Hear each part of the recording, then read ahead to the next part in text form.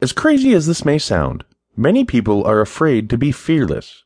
Fear is one of the most misunderstood, yet most powerful entities in the world, and it is actually this misunderstanding that gives fear its power. Fear is very real and is something everyone faces daily from an early age.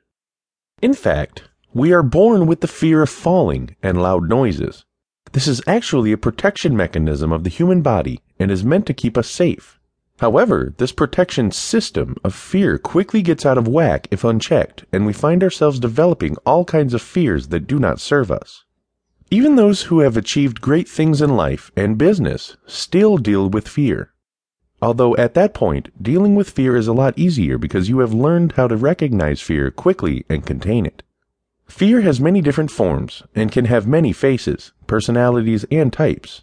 It will rear its ugly head when you least expect it, and will cause a great deal of harm in your life if you do not fully understand what it is, how it develops, why it develops, and most importantly, how to contain it on a daily basis. Those who claim to have eliminated it from their lives really have not. They have only temporarily contained it on some level.